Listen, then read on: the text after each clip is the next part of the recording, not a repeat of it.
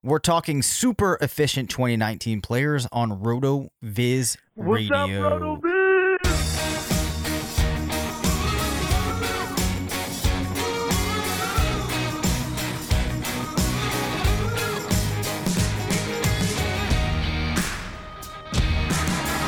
Welcome back to RotoViz Radio, brought to you by Bet Online, Blue Chew, and the FFPC. I'm Dave Cabin, Senior Fantasy Analyst at RotoViz, joined by the Editor-in-Chief of Fantasy Labs, part of the Action Network, Matthew Friedman.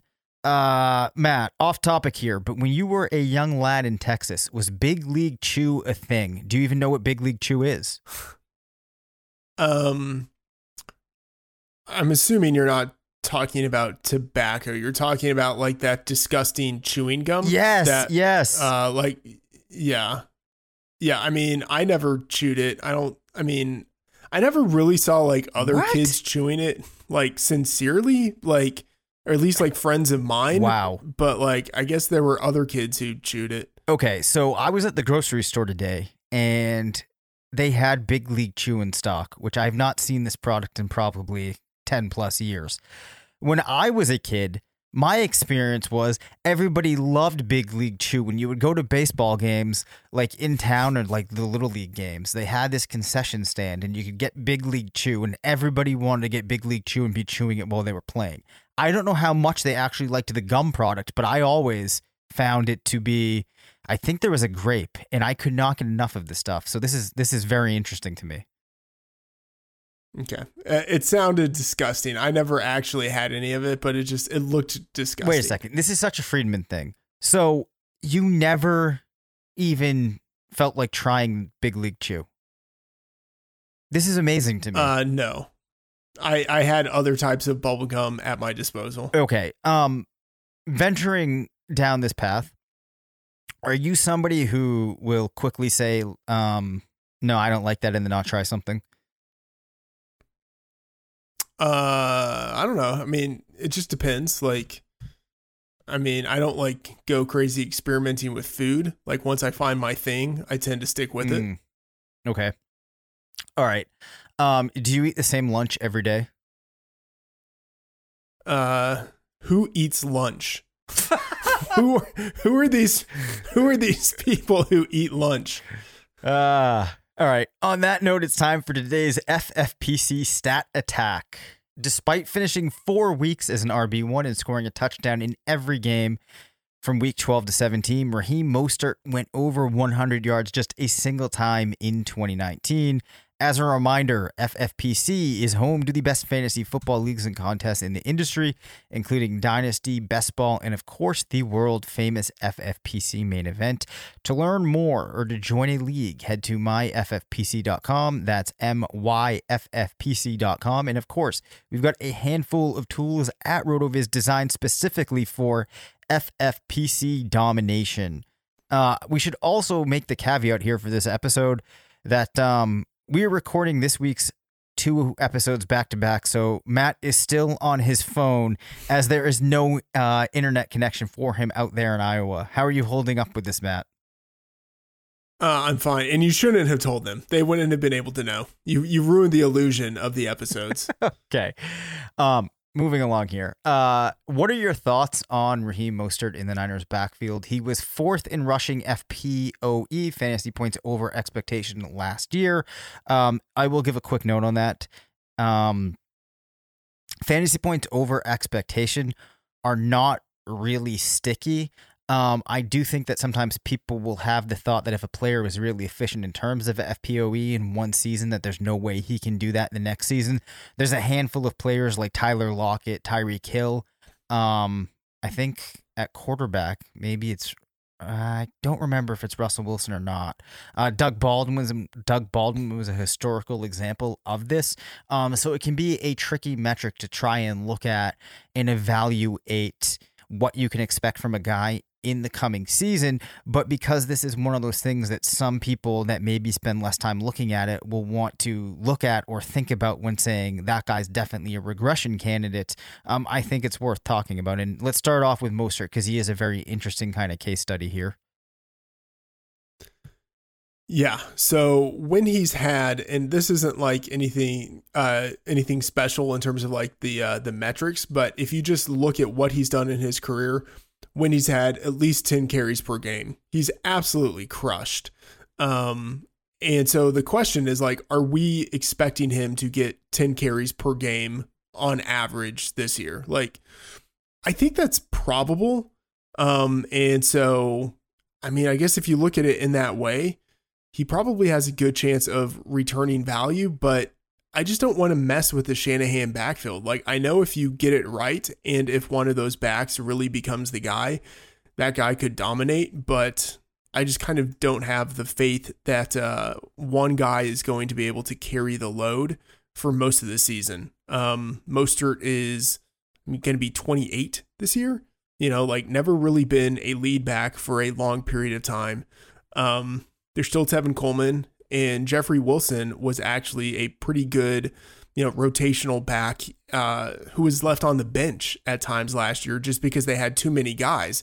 But I could see him working his way in as a change of pace back at some point in the season. So I like Raheem Mostert, like awesome story last year. But I don't know if you can really trust him.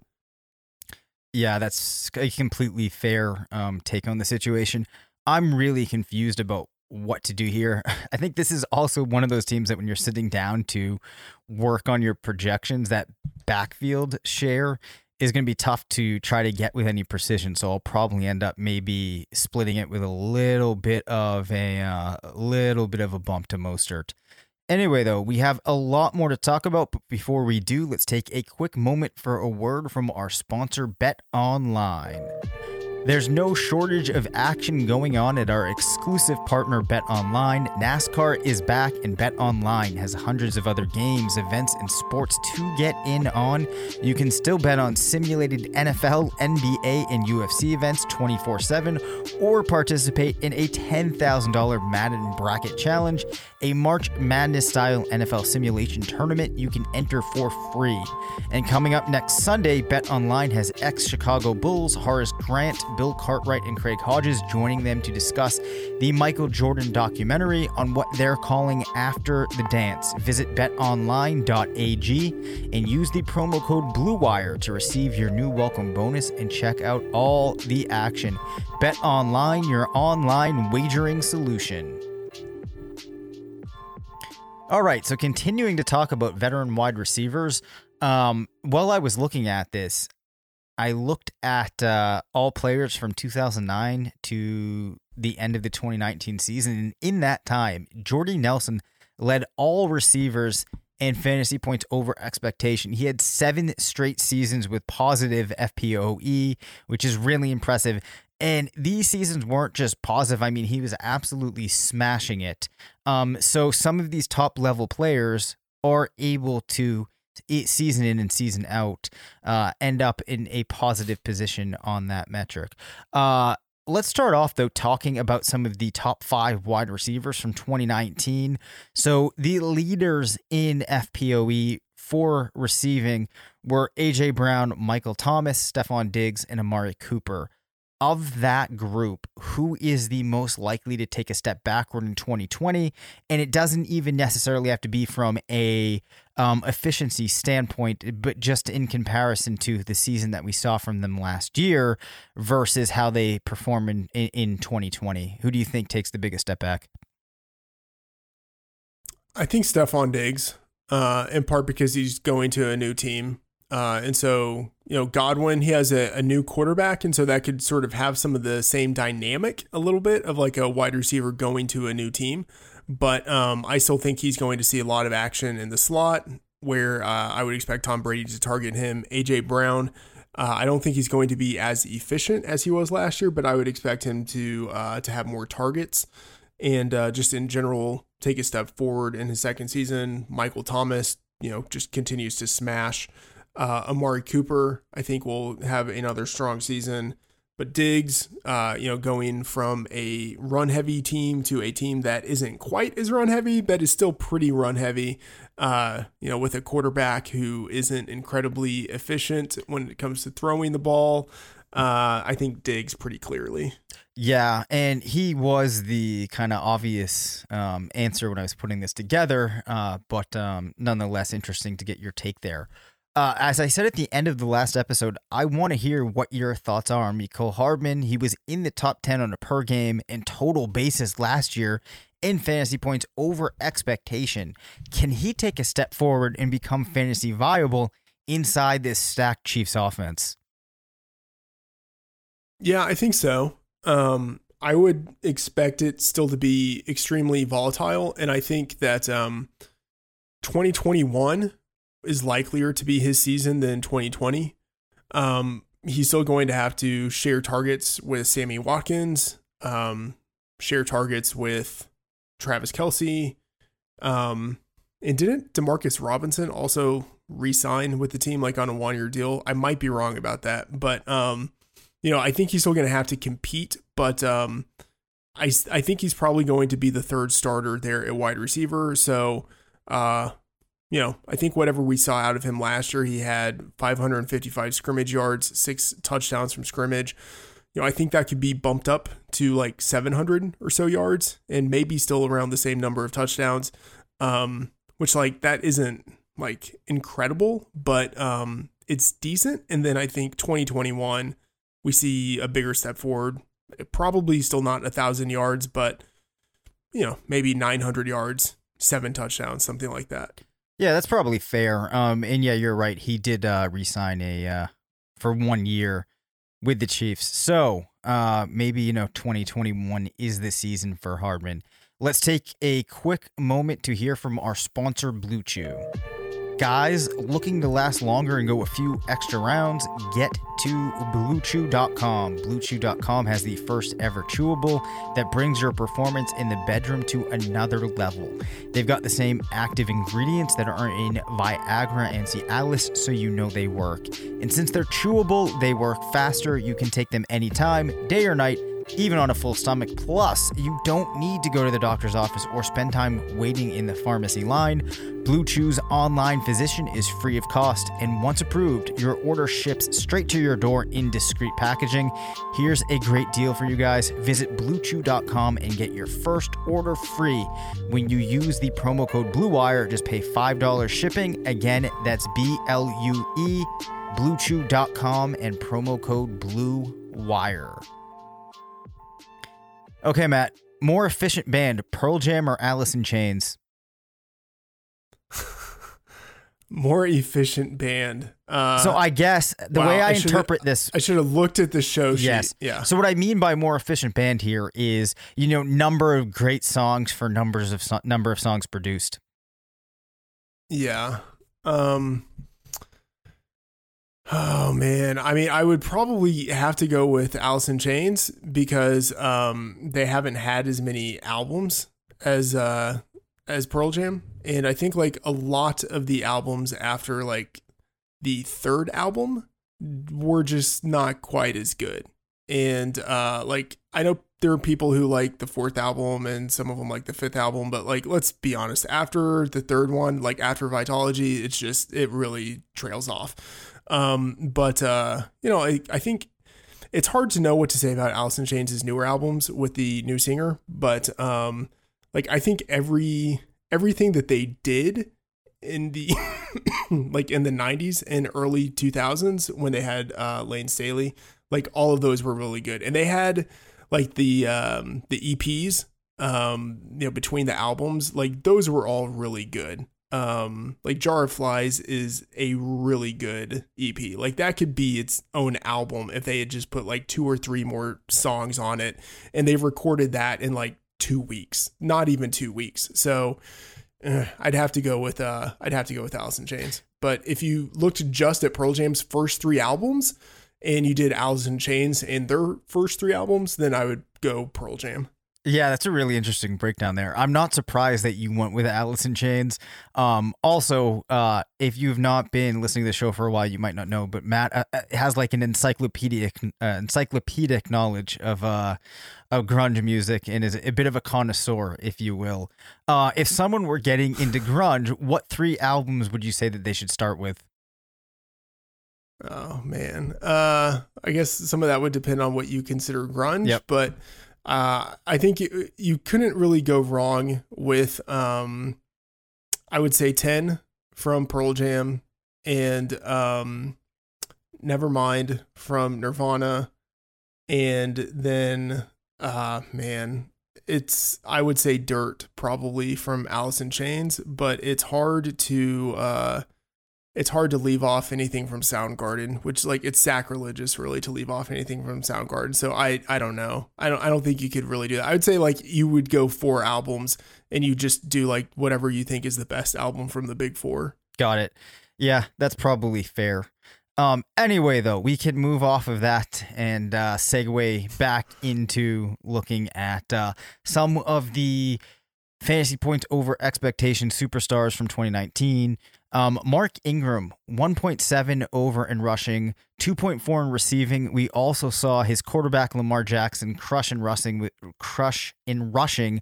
3.2, which was the third highest of all players. He was also third in passing with 5.9. Those are on a points per game basis. Will defenses figure out the Ravens? Or will we see more of the same as we look forward to 2020? Because I think for a lot of these Ravens players, and maybe with Ingram being in a situation where the team did draft a rookie running back, we don't see him getting drafted too highly. But Mark Andrews, I think, will be moving up draft boards as we approach the summer. So, on some level, this efficiency is going to matter. The Ravens are going to have to be going to have to operate like they did last season. Can that continue? I think they're less efficient, but I still think that they're like a top 5 offense. Ingram, I still think is going to have a pretty big role as the touchdown scorer. But even last year, he wasn't like a high volume guy. So I think from an FPO, that's the way I'm going to pronounce it, from an FPO perspective, I think he's probably still going to be fairly efficient because I think he'll get touchdowns and not a whole lot of touches. So that will just kind of inflate his numbers. But yeah, I mean, I'm still very optimistic on what we see out of the Ravens. Yeah, I mean, I guess the encouraging thing is even if teams kind of can keep Jackson in check on the ground, and I don't think that that's really something you can completely shut down because he's just so good. But even if they start to, mitigate some of the damage that he can do, he was still very strong as a passer. And it just feels to me like with how good they were last season that this is not something that teams are just going to come out and completely crush and just, completely stuff in 2020. So I'm not really too concerned about any of these players in comparison to where they're going in drafts this season. Let's look now just at running back. Derrick Henry, and this is in terms of rushing FPO, was at 4.5 points over per game last season. Aaron Jones at 3.6, Christian McCaffrey at 2.9, Dalvin Cook at 2.4. They were all top 4 last year in points per game.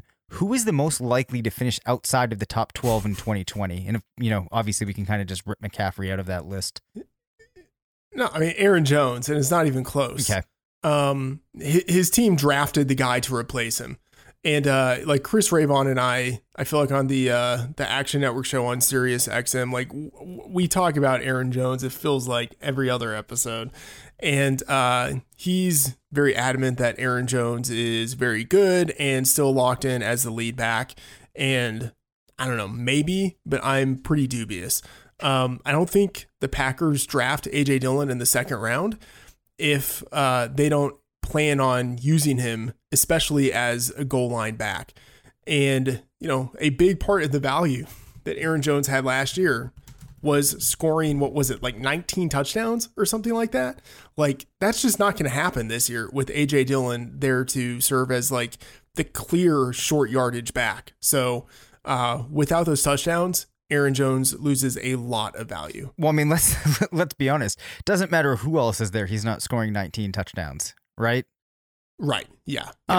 And I think that you could make a number of arguments that you don't have to be as concerned about the regression with Jones because he can offset it in different ways. But when you look at the totality of the situation, I think it's just something that is so unrepeatable that you really have to factor in for him taking a step back. It just does not seem to. And also, I don't think the Packers' offense is necessarily one that supports a player finishing like that. You add in Dillon to the mix, they still have Jamal Williams, and I just don't see it happening. So I agree with you, and I don't think that this is anything that people wouldn't be expecting. Derrick Henry, I think he would be the other guy that you might point to here. But to me, as far as Tennessee goes, I'm expecting them to operate efficiently enough or be good enough of an offense that Henry, and I don't think he's going to finish at that 4.5 mark in 2020. I still think, though, there'll be enough opportunity for him there, and he's so good at what he does well that I'm not worried about that, regressing to the point that he does not finish inside the top 12. Is there any chance? Yeah, I don't know. Derrick Henry, I think he's still going to be pretty good this year. I would expect him still to finish, like top 6. Okay. I'm going to focus on these players here for one more question. Do you think that there's any chance that Dalvin Cook could finish higher in a point per game lens than Christian McCaffrey in 2020? No. I mean, a chance, like, yeah, sure, maybe, but I don't really see it, so no. Yeah. Outside of Cook, is Saquon Barkley the only other player that you would give any actual consideration there to? To be honest, I think McCaffrey was so ridiculous last season. I think he's going to be again, and I almost have trouble even thinking that. Yeah, I mean, Saquon could, because we do know that he's prolific in the passing game, and even though he was, like very bad, like quote unquote bad last year, he still had, I mean, I'm looking at this on my phone, so I can't really get there fast enough, but what was it, like 1,400 yards last year? Like that's really good for a guy who missed multiple games and then, was still injured for a chunk of the season. So, I mean, we know that Barkley can have over 100 targets on the season. Like that's well within the range of outcomes for him. Super talented. Yeah, 121 targets his first year in the league. Like he easily, I mean, things break right. It's not hard to envision how he outproduces McCaffrey. Like that's within the range of outcomes. Yeah. Despite how optimistic I am for McCaffrey, I guess you have to rule that it doesn't take a extraordinary chain of events for Barkley to outperform McCaffrey. Also, that offense is going to look slightly different this year in Carolina. Yeah, I mean, I'm looking at this. Barkley led the league in scrimmage yardage his rookie season, like over 2,000 yards from scrimmage as a rookie. With, was it Eli Manning as his quarterback for the whole season? Yep. It had 15 touchdowns. Like, it's easily within the realm of possibility for Barkley to have more production this year than McCaffrey. Yeah, the other thing, and we've talked about this before with Barkley, is for whatever reason, just because his rookie season was so good, everybody is viewing 2019 in a negative lens when really it was such a solid season. Most players, if you say in their second year, they're going to rush for 1,000 yards and 6 touchdowns, they're going to catch 52 passes, add 438 yards and 2 touchdowns, you'd be saying, wow, this guy's probably a very good player. That leaves us with one final question here, Matt. And let's not look at this from an efficiency perspective. These players were all fairly good, but not at the top of the leaderboards. Damian Williams, Marlon Mack, and Devin Singletary, who has the best chance of finishing as an RB1? I don't really think that any of those guys really has a chance to do it, but I guess Singletary, I mean, I think it has to be Singletary because I would expect Mack to lose touches to Jonathan Taylor and Damian Williams to lose touches to Clyde Edwards-Helaire. So, I mean, Singletary seems like the guy, but I still don't think he gets there. Yeah, it's kind of an interesting one. I guess the I mean, I have to go with Singletary as well. And to me, the logic is largely that you can't say with any certainty that the guy that has been drafted is necessarily better than him, or the team necessarily really wants to make a point of making that other player like a fixture of their offense. And also, Williams is probably at a point where he's probably, it's hard to expect him to outperform what he's done in the past. Mac, outside of them signing Jonathan Taylor, might have been a different situation. But nonetheless, I think that Singletary is our answer here. That does it, though, for this week's episodes. You can reach us at rotovizradio@gmail.com. Follow us on Twitter at DaveCabinFF and at MattFTheOracle. Thanks to BetOnline for sponsoring the show. Make sure to rate, review, and subscribe. And as always, remember, it's not a fantasy if you believe it.